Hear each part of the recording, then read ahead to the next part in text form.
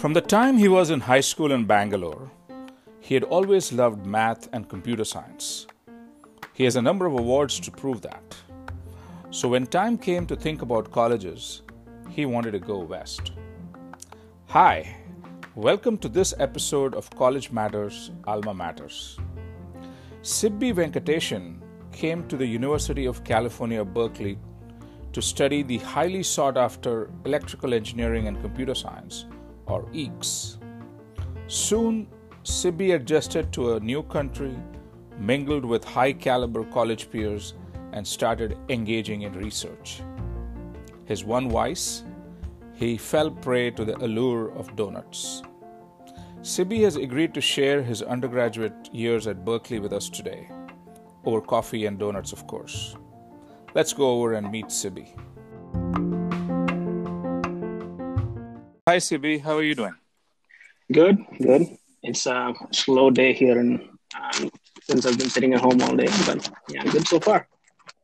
Good. So, first of all, let me welcome you to our podcast, College Matters, Alma Matters, and look forward to chatting with you about your Berkeley years. So, thanks for making the time. Absolutely. Yeah, me too. I'm excited. So, cool. So maybe the best way to do this is, I guess, start at the beginning. So let's start with, now looking back, what your overall undergraduate experience at Berkeley feels like, and then we can get into details. So yeah, overall, I had a fantastic experience. Berkeley was a really, really great experience. And I remember, if I think hard about it, I know that it was busy and it was stressful through a lot of it. But when I think back to it, I only have only the good memories stick out, which I'm happy about. It was difficult to start off with. I was fresh off the boat, but it took me a while. I rooted myself in classes, and it was after that. The food is great. The people are great. I met some great people. And the daily grind was easy to just root myself into that, ground myself there, and then keep going. And by the end of it, it turned out that it was a fantastic experience overall. So, you obviously, you went to school in India, in Bangalore. I don't know how big the school was, but must have been quite a transition from that to a school of Berkeley size, right? It's quite a biggish school. Yes. My school was fairly small, actually. I think each graduating batch had 110 people. So going to Berkeley was a shock for more than just one reason. One thing is that I had never been out of the US, let alone, never been out of India, let alone to the US. Yeah. And getting there, and when classes started and orientation began, the throngs of people, so many students, so many people, was surprising. And so it took a while to get used to. And one thing was that my dorm experience, which I was where I moved into, I didn't have really a good social circle there. So it was it was just a little bit difficult to get myself settled in my dorm, but then because of that, I ended up finding good friends in classes, and it was good. Turns out that Indian pronunciation for a lot of different words were different. So I know that over the first 2 or 3 months, I had to reacquaint myself with the way to speak so that people will understand. Right. And so that was fun and a little bit embarrassing at times, but in the end, I got used to it. Let's sort of talk a little bit about why did you come to Berkeley? How did you end up choosing Berkeley? Sitting in Bangalore, why was this your choice? How did that happen? So I have a serious answer and a joking answer. I don't know which one you want to hear first. Both. Let's start with the fun one first. With the fun one. So my name is Sibbi. Right, and UCB is the initials of Berkeley. Okay. So the joke is that I am CB, and so if somebody else is telling me you're CB, where else will I go? Okay. Sorry, that was the serious answer. Now I'll tell you the joking one. Yeah. So the criterion is fairly simple. I think for a lot of people in India, I think in general, it's a little unfortunate sometimes, but it's a rat race for the best named engineering school, even in India. Everybody applies to the IITs and such. So, Yeah. the ranking is using a ranking as a criterion for choosing is pretty common, and that was what we looked at. We applied to the top programs for computer science and electrical engineering. It came down to Berkeley and CMU. At that point, not just the rankings, I think for CS they were the same, but Berkeley picked it for an overall school. And at that point, that and California and proximity to the people, like a bunch of people, including yourself, who I know in California, kind of tilted it towards that. Yeah. So, actually, let me ask you one other question there. So you said CS and EE. How did you how did that happen? I mean, is that something that you developed an interest for, or you kind of a lot of times people follow, your parents might have pushed up. So I just want to know, how did you end up picking a major like that, which obviously is a good one. Just curious where that came from. Yeah, that's a good question. I think so. My parents have, in general, never been pushing me towards one thing or the other. But I do think that choice is a product of my environment in which I grew up. Like, that doesn't change. Everybody around me they were all like kind of looking at these STEM fields, for instance. And I was generally good at computer science and math throughout school. So I kind of my aptitude for those kind of shaped my interest in those as well, and slowly developed that I just thought that it was something which I was going to do without even thinking. So it became a no-brainer by the time I applied, but I guess the seeds had been sowed right at the start. And I think that like STEM field, and like a lot of my friends around me were interested in the same thing. So like 6-7 years of growing up with that, and then I just it became ingrained in me that that's probably what I want to do. But that said, I really, really enjoy math and computer science. Like, I love coding, and I've always enjoyed those. So I've never regretted that decision. In fact, I never even came close to regretting it. But yeah, it was the right choice for me. Cool. It's good because knowing what you want to do is probably 90% of the battle. So that's great. So you applied to a bunch of schools, you picked Berkeley for all these reasons, and you show up here. Tell me how was it sort of transitioning from high school to the first semester of Berkeley, just from an academic point of view? How did that? Okay, academic makes sense. I think one thing was that when I first came here, before my classes started, I was doubting myself. Am I really supposed to be in a school like this? Am I really good enough in this and that? But after I started taking my classes, and I was able to understand the material, a lot of the material, at least the opening CS and math classes, were things which they teach in high school in India, just the beginning classes. Right. So I had taken them, and I realized that I was actually following the material easily. In fact, I knew how to do a lot of those things before even it would start. So, excuse me. So because of that, I think I felt more comfortable. I felt, okay, well, maybe my place is, I do have a spot here. And then I started doing well in my assignments and stuff. But yeah, it was rocky to begin with. I think that both being fresh off the boat and not knowing many people over there to like take classes with, I think that was difficult to start off with. But in the classes, I found a lot of very good friends. And we worked together, did homeworks together, worked on assignments, worked on projects together. And I think that kind of connection allowed me to appreciate the classes more. And then it became, it's no longer me taking class, but two of us taking class, right? And in my first semester, I got in every class, I found a great friend. And with that, I think that pairing made it very streamlined to go through the classes. It was not easy. I should mention that. It was never easy. It was always busy. Even if the assignments were things I knew, doesn't mean it takes any less than 6 hours to complete any given assignment. Yeah. But I know that if I know the material, I know how to do the assignments, and I will do them. And because of that, I think slowly I just eased myself into that system. And sooner rather than later, I just found myself getting used to it. And I was, yeah, at the end of it, at the end of the first semester, I felt like, well, okay, I guess I'm here and I belong. Very nice. Now, as you were, in these classes now, Berkeley is notorious for huge classes, right? Some of the base Yes. level, core curriculum kind of things. So, how big were some of these classes? Yeah, that's another good question. I think that it has exploded in size. It started exploding in size when I was there. Yeah. Uh, when I talked to some of the students, so okay, just for context, I should mention this. I didn't mention this to begin with. I came into Berkeley in 2010. I should mention that.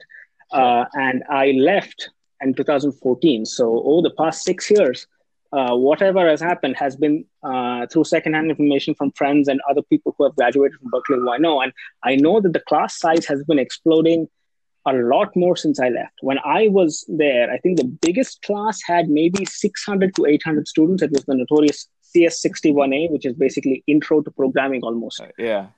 CS 101 basically. And now it spills over into three classes or something like that. Three versions of or not three, but more like three sections of the class, each with 1,000 students or something like that. And when I was there, 600 or 800 was a huge number. And that's just ridiculous.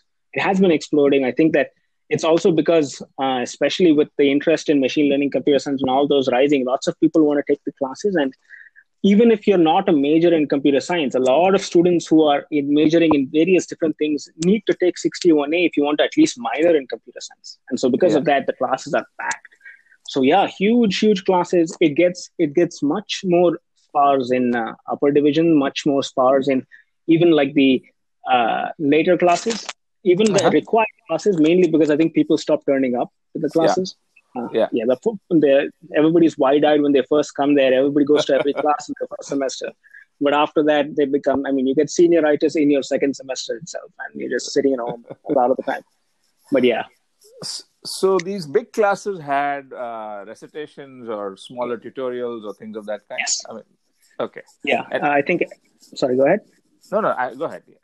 Yeah, so I think a class, when I was there in general, there used to be a split of about 20 students per recitation. It was called a discussion section. I think it's called recitation in some places. In Berkeley, it was called a discussion. Yeah. And usually the ratio was around 20 to 25 students to one TA. That is no longer the case as far as I know, but that was the ratio back then. So 200 people essentially means about you have 10 TAs and 20 or 10 different discussion sections throughout the week. But yeah, that helped you actually interact with an instructor more one-on-one as opposed to being kind of drowned out in a huge crowd. And that did help. You generally meet good friends in those discussions and rarely in the main classes because there are just too many people. But yeah, so there are small discussions and those really help and those were fantastic in general. Usually the TAs are very good. Now, did you feel, I know you said that you had taken a bunch of courses in high school. Did you feel well prepared for the college program in general? Yeah, but I realized I was well prepared only after a little while, which is kind of funny. Okay. I came there thinking, because I wasn't sure whether I was well prepared at all. And then because my first CS class was in a language I had never seen before. It's in Python now, but it was in Scheme, which is a Lisp language back when I started. And it was one of the last few times it was taught using that language. And so I got into that class and I had to take that class. And I was worried that I wouldn't know anything. But a lot of, just like math, physics, and all those things, all the other like level 1 classes I had to take, when I sat through the classes, the lectures, I realized a lot of those had been taught before. And that's when I kind of noticed that, yeah, actually I did prepare. I was also part of that rat race for JEE. And I also spent many, many years studying for that exam. So all those paid off one way or another. So I know that when my first semester came around, I ended up being prepared, well prepared. Yeah. Good. So, how were your classmates, your peers? What kind of students? What are the general caliber of these students? Yeah. So, Berkeley is a state school. Yeah. right? And so a lot of students come from in-state, right? And Yeah. so sometimes that kind of acts as a kind of a neutralizing effect. But in general, most people who do come there are usually top of their class in their high school, so they're all really smart. Mm-hmm. And then you suddenly have to have a spectrum over the really, really smart over the really smart. So, Mm-hmm. um, but in general, the I mean, the average student was really smart, Hmm. but Okay. the extraordinary students were more extraordinary than you would expect. I think they were some of the smartest people I have ever met Mm. uh, in some of my classes, and I think I've stayed in touch with a lot of them, and they are yeah. So you will find people who are just exceptional in whatever they do, and you'll find one or two in every class. Maybe the silent guy sitting at the back who's always getting 100% on all the exams or something like that. Yeah. But in general, the classmates, the caliber is really good, and in general, people are very friendly. It's very easy to Mm. get along with people. It's at least when I was there, it was easy to form groups, to go up to people and say, "Okay, do you want to work on this project with me?" And in general, people don't. Uh, people are easy to get along with, and yeah, so smart people are super smart for sure, and uh, it was a good mix of people from different places. That's another interesting thing. A vast majority of people were from California, but there were people from all over the place in the 20%, which was not. Hmm. Yeah, that's roughly how they're distributed. Now, as an international student, did you feel pretty welcome? I mean, was that, did you just blend in and did that work okay? Yeah, so the first memory I had of landing in the US was me juggling the bags which I had when I was going out of the security point, and I Mm-hmm. had kept my boarding pass or whatever, my passport in my mouth. And Yeah. then the person at the counter was like, "I don't want to touch that if you put your mouth in it." And I was Yeah. like, "Wait." So that was a weird experience, but I think after that checkpoint, everything was fantastic. It Mm. was very welcoming experience. In fact, one of my closest friends from Berkeley is somebody who just on a whim, he is from California, and on a whim just decided to talk to me because I seemed interesting. And then we had lunch after our first class, and then Mm. and when he realized I was international, he did as much as he could to help me blend in. In fact, he invited me over to Thanksgiving in my first semester there, so I went over to his house and Sure. had dinner with them. So yeah, I felt welcome. I think in Berkeley itself, I generally felt quite welcome in my classes and such. Dorm was a little bit, I was not social enough, I guess. In my second year, my dorm was much more social, but in my first year, I guess I didn't connect with them. But the classes, I found people were very social, easy to connect with. How was the teaching and how were the profs? Did the profs teach or were the students teaching or how mix of that? In general, I think that in general, during the semesters, profs were teaching. Mm-hmm. The Again, you'll always have good professors and bad professors, but the really famous instructors and really good professors were fantastic. I think, like some of the like I can recall specific lectures I sat in because they were so great, and that was 6-7 years back. Mm-hmm. And I think this is something which unfortunately happened is that after my first semester, I just could not get up at 8 a.m. I just was not up for it. Uh-huh. But there were classes which were really early in the morning, which I went to without fail, like 8:30, 9 a.m. because the teaching was so good that I kind of naturally woke up because of it. Hmm. So some professors were really good. In terms of who teaches the classes in general, when I was there again, it was professors during the semesters, and over the summer, it's usually a grad student.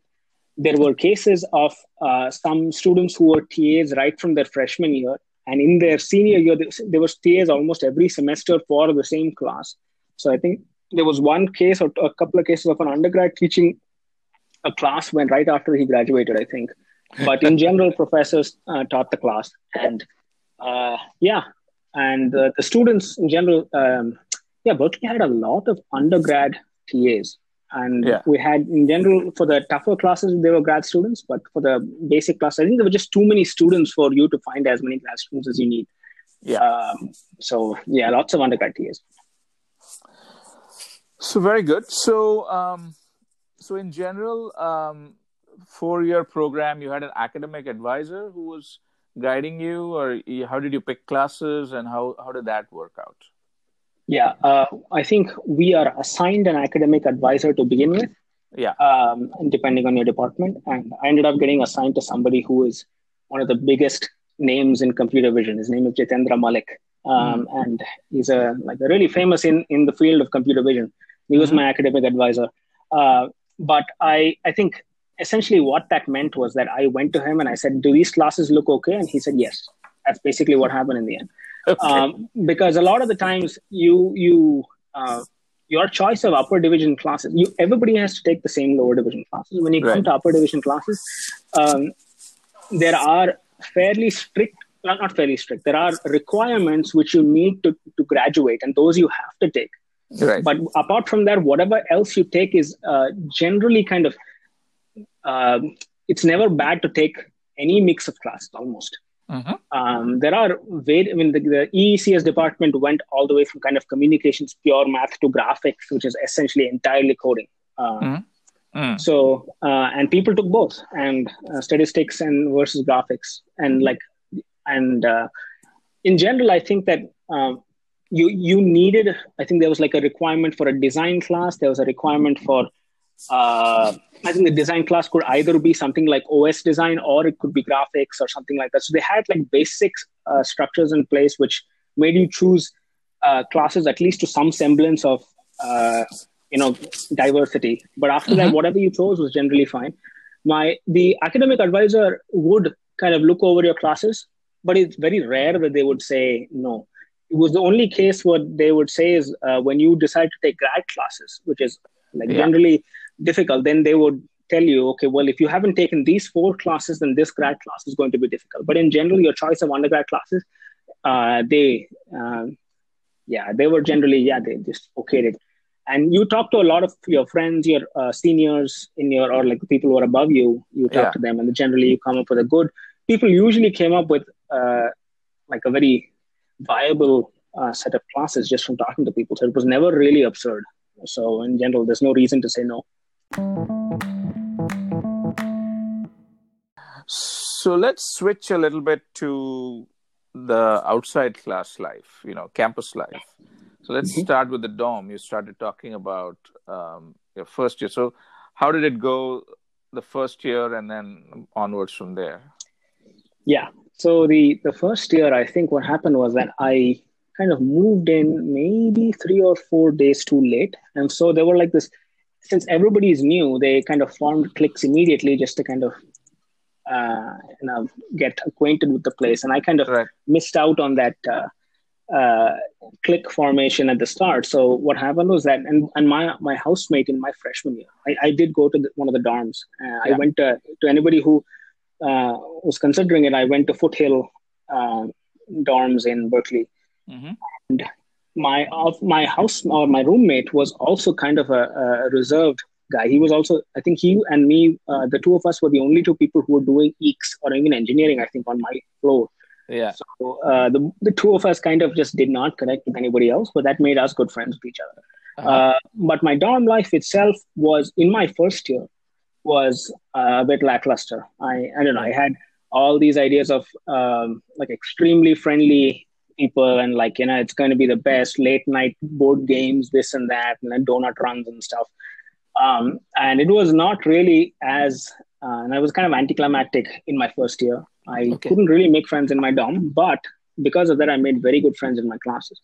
The dorms in my second year were a bit different. I think after I had gotten used to the fact that I'm in the US and I am okay, I'm supposed to be, I deserve to be here. After all those issues went away, I think I was able to kind of socialize much better. And I made very good friends in my dorm in my second year. In fact, my current girlfriend is who I met in my dorm in my second year. We've been together for 8 years since. So I did meet a lot of good people. Some of my closest friends are from that dorm. And so I think that it all came down to how prepared I was to kind of meet that social life, and I like looking past that culture shock and all those things. Sure. So dorm life is certainly good if you know how to navigate it. If you don't, then it's going to be difficult for some time. So just got to be prepared for that. So how is the food? I mean, I know Berkeley has a lot of food, a lot of cuisines. So, but how is it in general? Berkeley, the food was amazing. I think we, in my third and fourth year, I think we had a little thing going with a few of my friends where we would very often go every Sunday night. We would go try a new place. They were just Yeah. fantastic places to eat. There was this kind of strip of places called Gourmet Ghetto, which is there Hmm. is, I'm sure it's still there, which had kind of slightly fancy but really really good restaurants. And people, I know a lot of people who used to drive in from Fremont, for instance, just to have pizza from this one place, Yeah. Cheeseburg, if you're familiar with that. But so Yeah. there are fantastic places to eat. The dorms themselves were not so good. I think that especially because there are so many students, it kind of felt like the food was mass produced. That said, it Hmm. was still good. Like, I was not a picky eater, but the food outside was a lot better, and a lot of them were open late into the night, so till 2 a.m. If you decide at 1 a.m. that you're hungry for donuts, you can go get donuts, which is something which I enjoyed a lot. I said donut runs, which I did not do in my first semester or first year, only because I did it very, very often in my second Yeah. year. Yeah. But the food is amazing. Okay. So did you get involved in cultural and social activities on campus? I mean, what kind of things were there, or clubs, or what did you do? There is in general a club for everything, but I did not involve myself in most any of them actually. Hmm. I was your kind of typical shut-in engineering student sort of person, and like I preferred to kind of I play games in my dorm in the evening as opposed to go out and do something interesting. Hmm. So I did kind of visit nearby places. In fact, I've never been to Lake Tahoe, for instance, but I did visit, like, occasionally we would go to like places around Berkeley, San Francisco for things. But in terms of campus-based cultural and social activities, there were not too many that I was specifically a part of. But that said, I think once or twice I was dragged into the Holi celebration Yeah.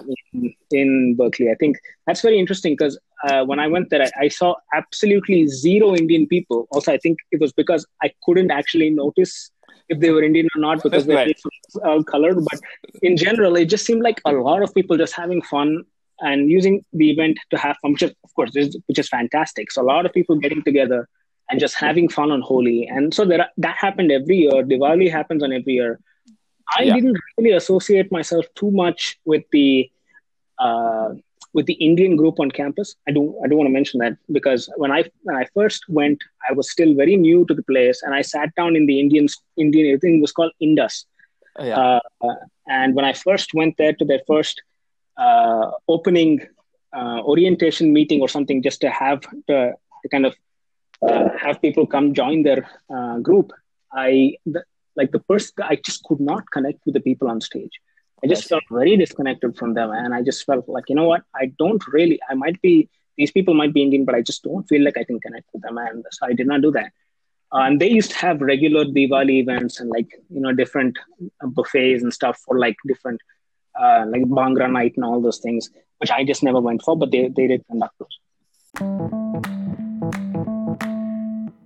What did you do during the summers? Um, in my first summer, which is the odd one out, I took classes Hmm. uh, that helped me kind of get ahead, and then I could reduce the load on my later semesters because of that. But Yeah. from my second summer onward, I started doing research. So in my, I think, third or fourth semester at Berkeley, I started working on research in a robotics lab. Hmm. And right now, the professor has become super famous. His name is Peter Abil. Hmm. I remember, like, he's right now, yeah, he does a lot of stuff. He actually was part of OpenAI and all those Hmm. things. And Hmm. worked in that lab. I think every summer after that, my second and third year, my fourth year summer, I came back home to India. But my Yeah. second and third year summers, I worked on research, and I worked with robots in his lab. He was a fantastic, very busybody researcher.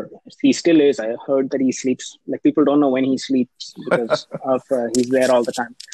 Yeah, he's the first one in, last one out sort of person. Works very hard, and it was a fantastic experience, kind of learning from him, and that's kind of the reason why I stuck with research moving forward.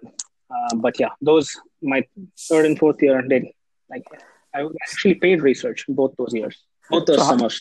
How did you find find the research project? How did you find this? So one thing was that when I joined his lab, I was taking his class, and I was taking his class with a friend of mine who was working in his lab.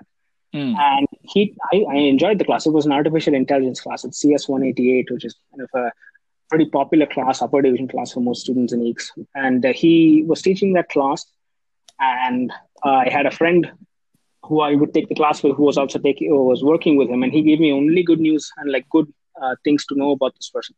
So what I did was this was before he became as popular or even close to as popular as he is now. So I just shot him an email saying, I'm in your class. I've read some of your papers. It's really interesting. Do you think I could work with you? And he said, like, okay, well, do you want to come and chat for some time to see if there's a match in interest? And I went and spoke to him, and that was that. Right now, he's famous for having an undergrad army, which is basically a bunch of students who want to work with him and a bunch of students who do work with him. I know that the barrier to entry is a lot higher right now. But back then, it was just shoot him an email, he responds, and you respond. And I don't think it works like that anymore. But it was that simple for me. Yeah. Yeah, but you had to take the initiative, which is great. So that's true. Yeah. Cool. So you spent 2 summers doing research. You're coming upon the final year. You're deciding what to do next. What happens then?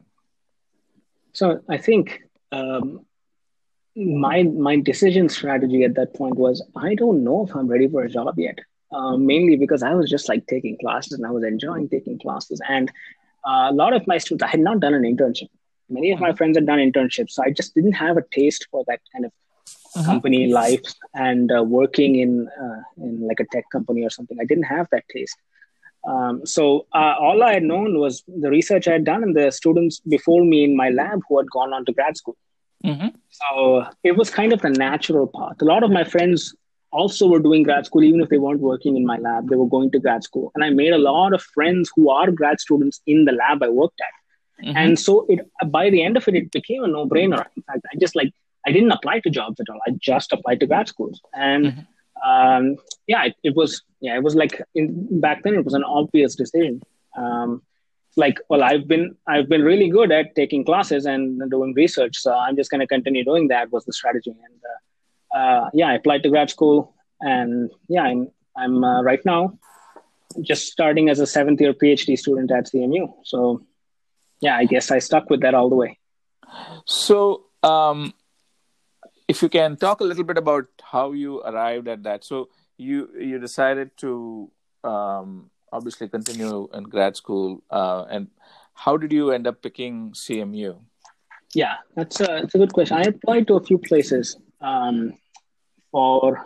because I had worked in a robotics lab. I had applied to places which were popular for robotics, and I had quite a few choices. But CMU is just bar none. It's just exceptional for robotics itself. Yeah.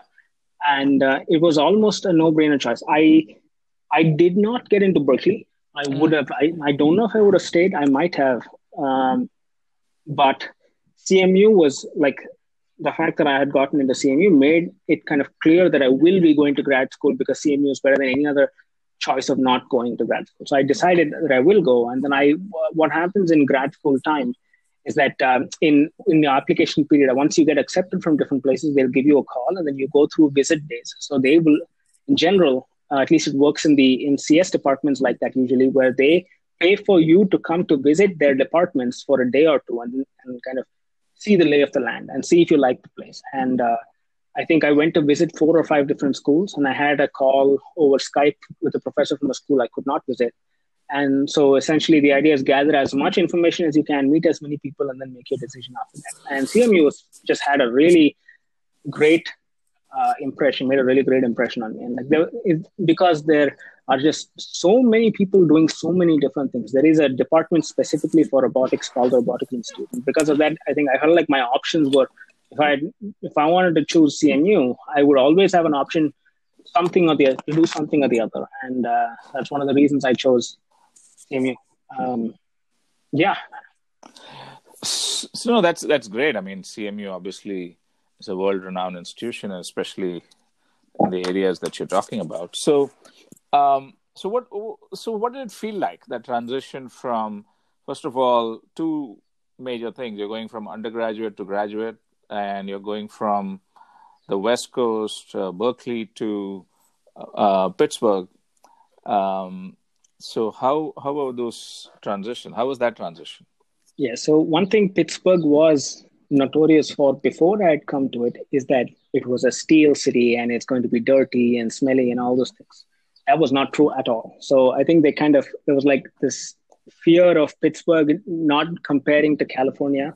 Mm-hmm. And while the weather in California and such are much better, Pittsburgh, I think that it was funny because there were so many people who told me that Pittsburgh is not so good before I went there. And then when I came here, it was so much better than what I expected that people started saying it's not as bad as you think, almost making it's not as bad as you think a motto for Pittsburgh. That said, I am talking kind of anti-negatively. And so like, as I want to say positively that Pittsburgh is fantastic. It gets hot in the summer, cold in the winter, but apart from that, you could as many things as you want to do, you can do around.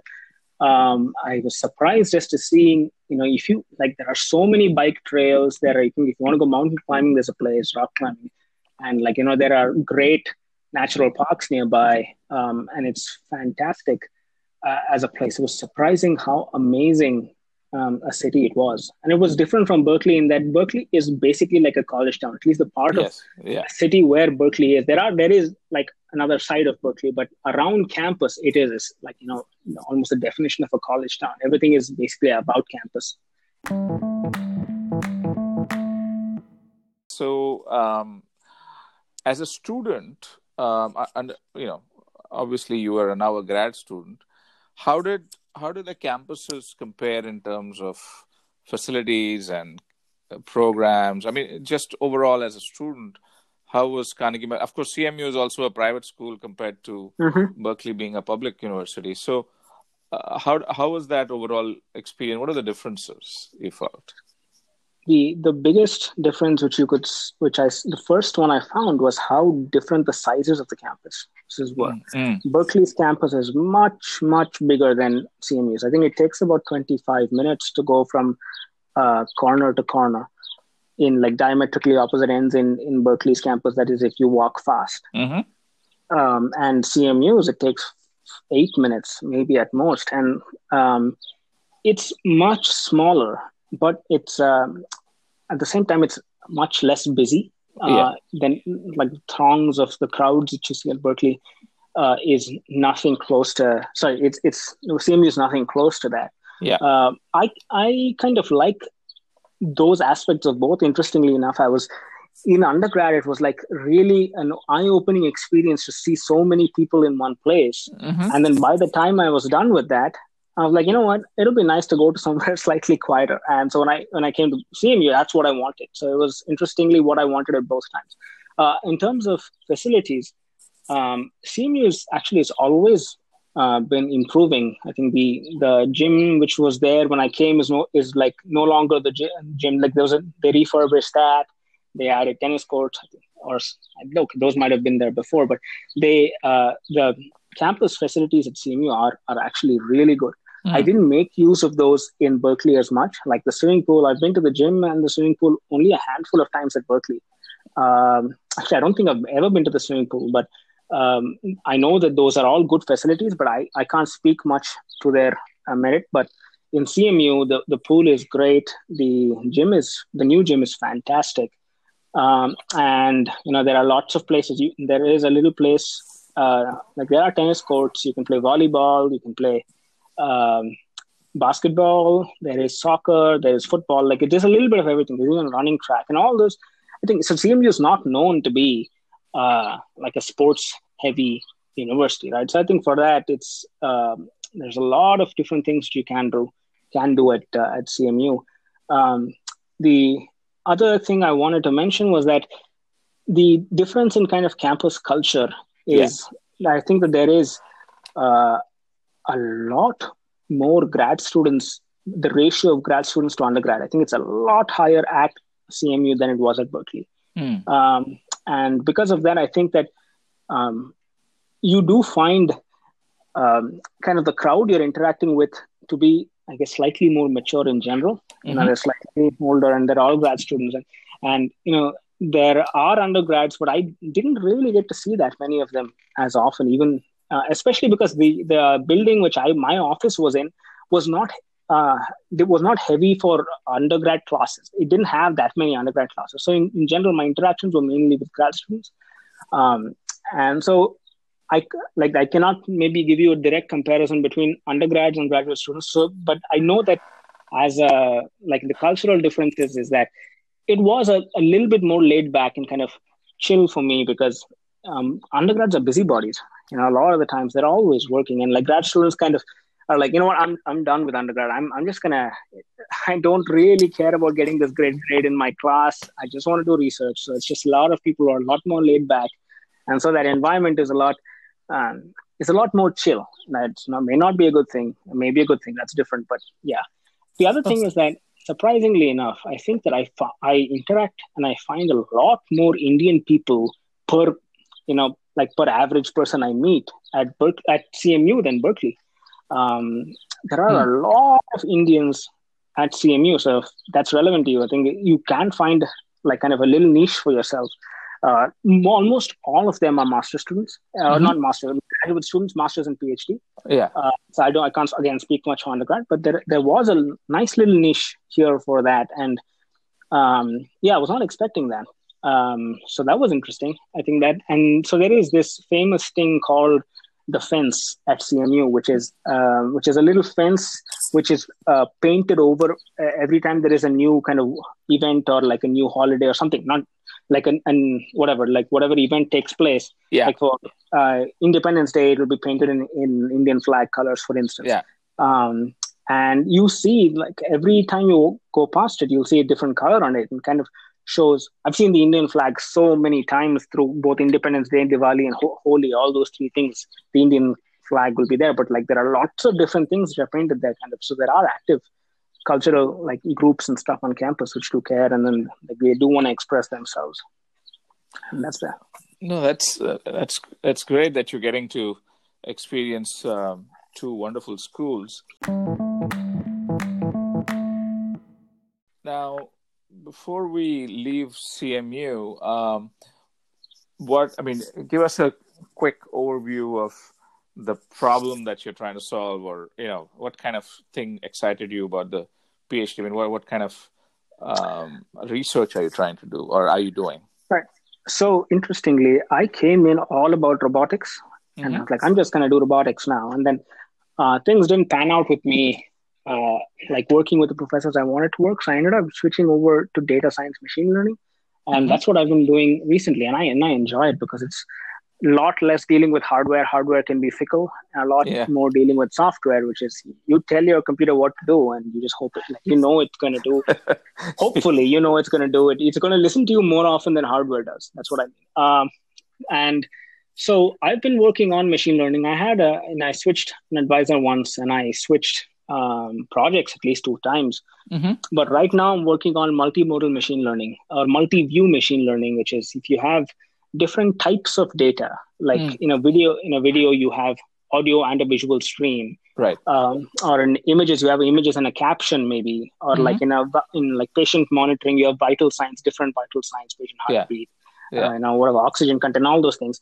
If you have multiple types of information which you can leverage, how can you learn models which leverages this interrelationships between those? So that's basically the high level of the problem I'm looking at. Very nice. Very interesting. Okay. Yeah. I mean, we are all getting information through so many different sources and so many different ways and so many different forms. I think, it's there is, and then maybe in this COVID world, there's a lot more you know, Absolutely. hands-free, contactless, and distant and remote stuff that people want to do, I think Right. who knows where all this is going. Sort of give some advice to students who are looking to study undergrad in Berkeley. I mean, I know your experience based on the thing. What are things that you might tell them to um, look out for, or in their applications, what to focus on? Whatever broad pieces of advice you want to give. Right. I want to mention beforehand that it's been 10 years since I joined, but there are invariances. There are things which will always be the case. And Right. I'll try to talk about both my experiences and what I think will still be the case. It will be the busiest 4 years or 3 years or how many ever you're taking of your life. It is just busy, and if you know how to deal with that, it's fun, but it will be busy. There are days in which you're going to be like, waking up and going like, whoa, it's going to be another one of these days, another project. Like I have a project due today, two homeworks is due tomorrow, and an exam 3 days from now, and then like it's going to be a rut like that. But if you are able to kind of get into a rhythm, it's fantastic. Mm-hmm. I think in terms of applications, um, I I think back when I applied, um, I essentially had a good background for math and computer science. I'd won a few awards for like the National Cyber Olympiad, and I had kind of been the head of the math club in my school. So I had collected a couple of accolades which helped me. And of course, I don't know how the application process exactly works. You're probably more familiar with that, but it was not really as transparent to me. But I did have a kind of a portfolio showing that my computer science and my math, which is what I was interested in, I spoke about, were strong, and that helped. And but once you get there, I think not speaking as much about the application process, but more about when you get there, it is going to be a very busy place, both in terms of your time and also in terms of just the number of people. Right, you're going to meet a lot of people. A lot of them are going to be super cool, super interesting, and those connections, if you do it right, are going to stay with you for the rest of your life. And that's very important to keep in mind. I think it was an extra learning experience for me, mainly Mm-hmm. because especially as an international student who had never been out of India, the kind of the like the speed at which you have to become mature to the working of the world. It's like in a flip of the switch, you're suddenly you're thrown off the deep end. And if you're ready for that, I mean, even if you're not, you will end up being ready for that. You'll end up being, uh, you know, you'll get into the pace of things. And I think it's a very different world from what you would be expecting in undergrad, in high school and stuff. And if I think that there is always something to do and there's always people to meet. It's going to be busy, and you're going to curse that sometimes. But at the end of it, at least it's true for me, that I only have good memories which pop out at me. I know I had bad times. I know that there are some exams I didn't do well in, some homework sets which didn't come back with a good grade. There are some times I didn't get to sleep. But all those aside, I know I only remember really, if I think about Berkeley, think about the good experiences. There are just like fantastic experiences out there waiting for you. Now, make sure that you have fun late night shenanigans with your friends in your dorms if you can. Uh, yeah, and like go watch a couple of movies. There are a couple of things to do. Visit San Francisco. Yeah, make sure that you do enjoy the full undergrad experience. It is easy to get sucked into the whole classes thing. I did for a long time. It's very easy to get just saying, okay, I have too many classes to do and I can't really do anything else. It's always going to be the case. So make sure you do kind of spend time enjoying yourself once a week if possible. And go. Berkeley is in a fantastic place. The seas, the beautiful views, and like the San Francisco, lots of really nice places nearby to go visit, lots of places to eat. So it's absolutely worth your time to go try and explore around the place. Great.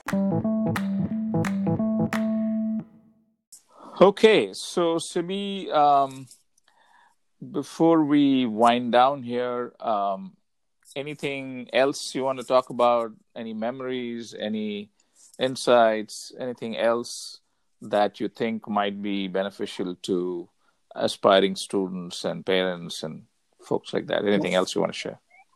I don't know if this is beneficial or not, but I know that if I had, if I had something of a gaming addiction when I was at Berkeley, and I'm saying that with like a touch of mirth. I think I made a lot of friends, especially in the engineering departments, who love playing things like League of Legends and stuff like that. It's like very popular. I was pretty popular back then. I I played a lot of video games when I was there. I think it was my counter to saying, if I'm not so social and I'm not going to do all these social events, I'm just going to sit here. And that has cost me a couple of times. I missed a quiz of my. There were three quizzes in my class. They only do 3 of them throughout the semester, and I missed one of them because I was up until 4 or 5 a.m. playing League of Legends. I haven't played League of Legends for 6 years now, but I know that it's very easy to get sucked into things like that. I guess Fortnite is the game people are playing right now, but it's very easy to get sucked in. So you just have to make sure that you moderate. You do everything in moderation. Take your time and don't lose your way by something silly like this. It was a good thing in that one class that they dropped 1 out of 3 quizzes, so I just had to make up for it with getting doing good in the other quizzes. Kind of helped me, but I might not have been that lucky otherwise. So make sure that you don't get stuck with one of these silly vices. That said, you should, if you have friends who are doing that, you should absolutely play with them. Just make sure that you do it in moderation, because that's something which I had a problem with. But yeah, it's a lot of fun though, so I can't blame you if you do. Cool. That's what youth is for as well. So, very good, Sibi. I think this has been a very interesting and a very enjoyable journey that you shared with us. So I'm sure that folks will find it very useful.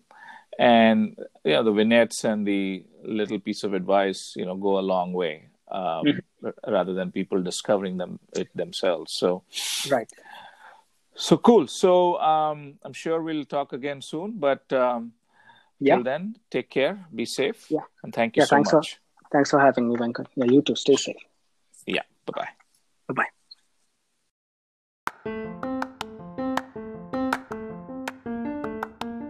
Hi again. Hope you enjoyed this podcast with Sibbi Venkatesan. Sibbi has painted a passionate picture of his years at Berkeley, how he adjusted and later thrived in college as an international student. Berkeley laid the groundwork in research that has inspired him to pursue a doctoral program at Carnegie Mellon University. I hope Sibbi's story motivates the college-bound out there to explore Berkeley further. For questions to the guest or comments on this podcast, please email podcast@almamatters.io. Thank you so much for listening to today's podcast. Transcripts for this podcast and previous podcasts are on almamatters.io/podcasts. To stay connected with us, subscribe to Apple Podcasts, Google Podcasts, or Spotify, or visit anchor.fm/almamatters to check us out. Till we meet again, take care and be safe. Thank you.